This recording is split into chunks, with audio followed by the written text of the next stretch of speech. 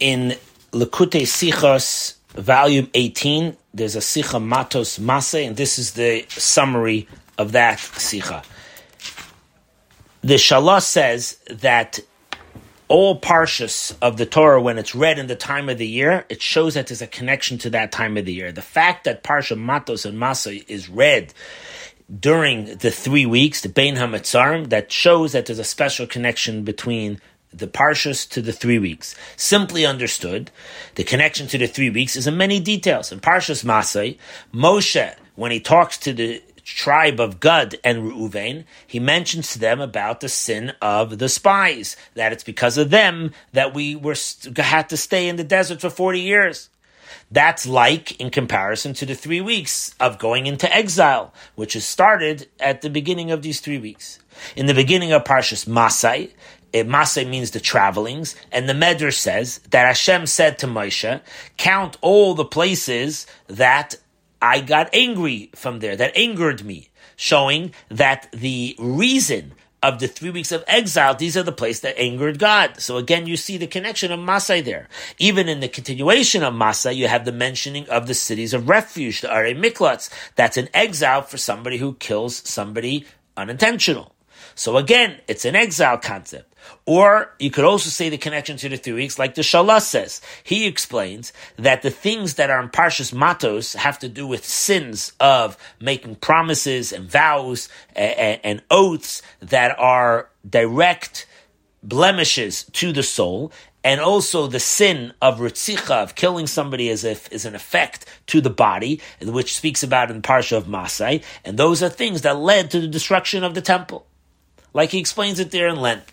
We could say that the connection of the 3 weeks of exile is also hinted, and also there's a positive, the sinas koyach, a strength that comes to the service of God during these 3 weeks to go out of the exile. In other words, not just that there's a connection for the things that brought us into the exile, we must say, or we could say, that there's also a connection to things to help us to get strength to go out of the exile. The explanation is, just like in literally, mornings, we don't mourn for the 3 weeks on Shabbos, because Ein Eitzavah, we're not allowed to be depressed, you have to be mitzvah la'angai, to have joy on Shabbos. That means Shabbos is not affected by the 3 weeks. That means it's like the medicine for the 3 weeks. Like the Tzemach Tzedek explains, that the Shabbos of the 3 weeks are makdim refuah l'maketz, the healing for a wound. So too, when the parshas are read over here together, it's tzion b'mishpat ipad, it's through the Torah that we see that we get redeemed, and that's the healing for it. That's going to help to bring us to the days of sason and simcha. Since everything in the Torah is very, very precise, we can understand that the setup of the days when matos and masei are together, there's an extra special, unique strength that we have in our avodah.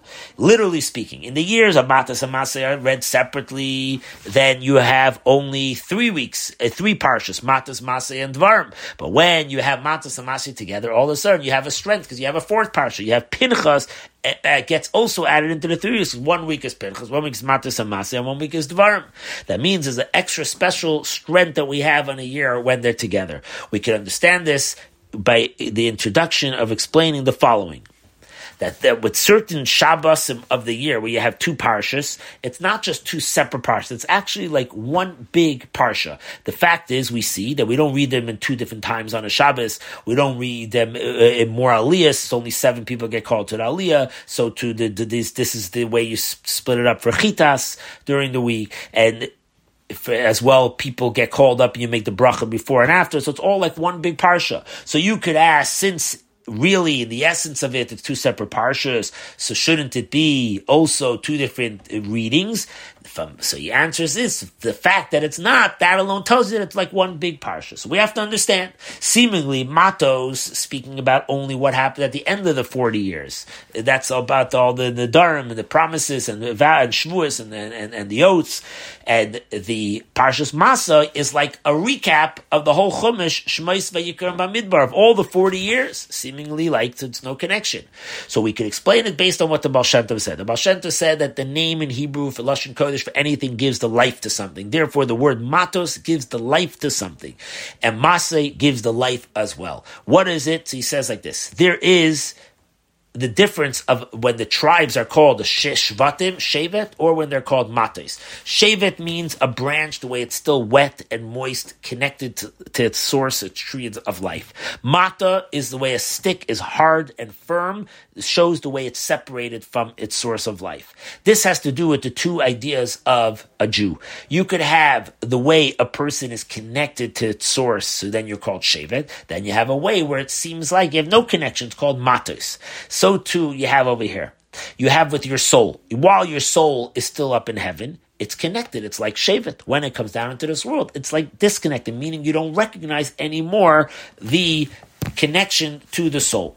So too you have over here in Parsha Matos that while your neshama, before it comes down to the world, you're in a level of oimed, you're stationary, like angels. Even when you have a Avas Hashem and Yiras Hashem, it's all growth, but in limited ways. It's all in comparison to the levels before. Then you have the level of masei, where your neshama becomes a mahalach. It's now it has a lot of movement to it. Now, the fact, in more detail, you can get more specific, that in matos and masei, you have both of these ideas of the descent of the neshama coming down, and also the masei of it going up.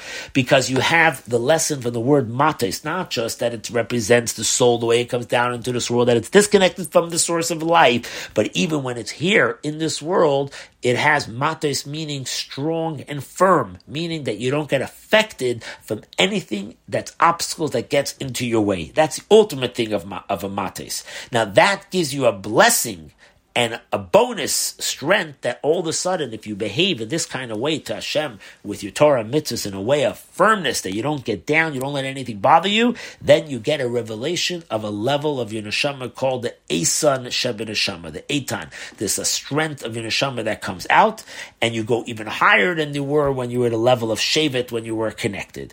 And this is also hinted to in the idea of masei, because masei means you're going up, and you go so fast, and you go even higher than the way you were before. The connection of these two ideas to the 3 weeks is the following. In the time of the Beis HaMikdash, when it was 10 miracles were revealed all the time, and Jews felt and saw godliness all the time, and it wasn't a big thing. You were like the level of shevet, because you were always in tune and connected. But in the exile, when godliness is not seen in a revealed way, so then you're like a level of matos.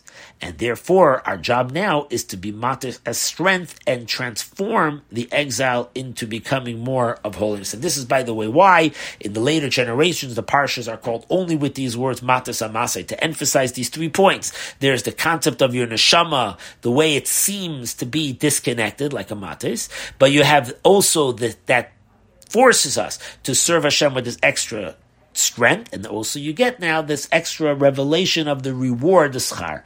And this comes specifically in a year when matos-masei are read together, because we have an extra strength, and also it makes the service to Hashem even in a lighter, easier way to serve Hashem.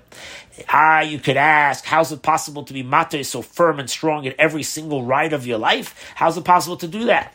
There's so many different curveballs in life. We even find in the 42 travelings that the Yidden had in the desert, we had a place called Ritma. It was a place that had for Lashon Hara for the Meraglim. You have a place called Evel HaShittim, which represented for the name for the sin, that's the Shittim, the Shtuyas there, that brought us to the sin with the Pa'er. So how's it possible to always be so firm? It says, that lesson comes on a year when you have matos-masei together, because then you also have Pinchas in the 3 weeks. Pinchas shows on an attitude that comes with an infinite kind of style of attitude in a zealous way. Your zealousy is that I'm going to serve Hashem with Mesiras Nefesh, that no matter what, I'm always going to do it. So now there's no limitation. If you serve God only with my own mitzias, with my own existence, then I'm limited. But if I serve it like a Pinchas, then no matter what comes in my way, I could push through it and I don't get affected.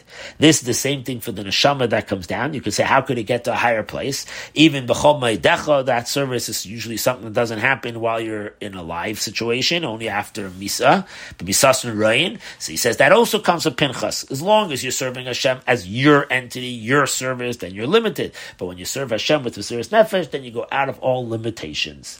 And this idea comes also in certain kind of years when you also have Balak involved in this kind of relationship, because that's the place where it speaks there in Balak about the Bilam, which was the arch enemy of the Jews, and he was the opposite side. He was the Umazeh of Moshe Rabbeinu, the opposite of holiness, and that transformed also his curses to be Vayahafech Havayel Shem Alekecha, to Klala, turned into Bracha. This is also hinted to something else, also specifically in the 3 weeks, and especially if Shivas B'Tammuz falls out on Tisha B'Av on Shabbos, because then you have also the blessing from the Shabbos, and it's also hinted in the Haftorah of Yirmiyahu that we read in these 3 weeks, because Hashem said that I'm going to show it to you in a way of Makol Shakad. Show me bring the staff of almonds to show you that the destruction will come fast like almonds. But also that tells you that's the positive side, because how long does it take for almonds to grow? 21 days. So that from the blossoming till it's ready. Same to here, 21 days is the 3 weeks, so things will happen in a positive way. And that's when this is what you see when the 17th of Tammuz is on Shabbos, when it's mitzvah l'samchay, l'angay, and that's how everything transforms over to the days will transform. Yamim elo l'sasain u l'simcha.